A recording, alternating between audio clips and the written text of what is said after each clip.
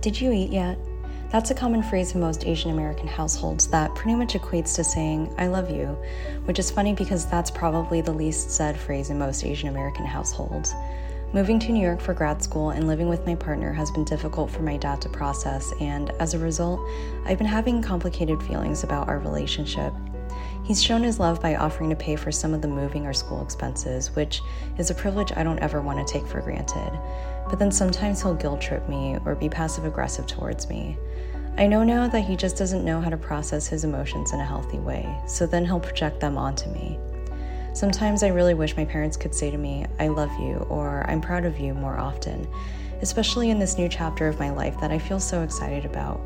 But for now, I can settle with the family soon calls that typically end with my parents asking me, Did you eat yet?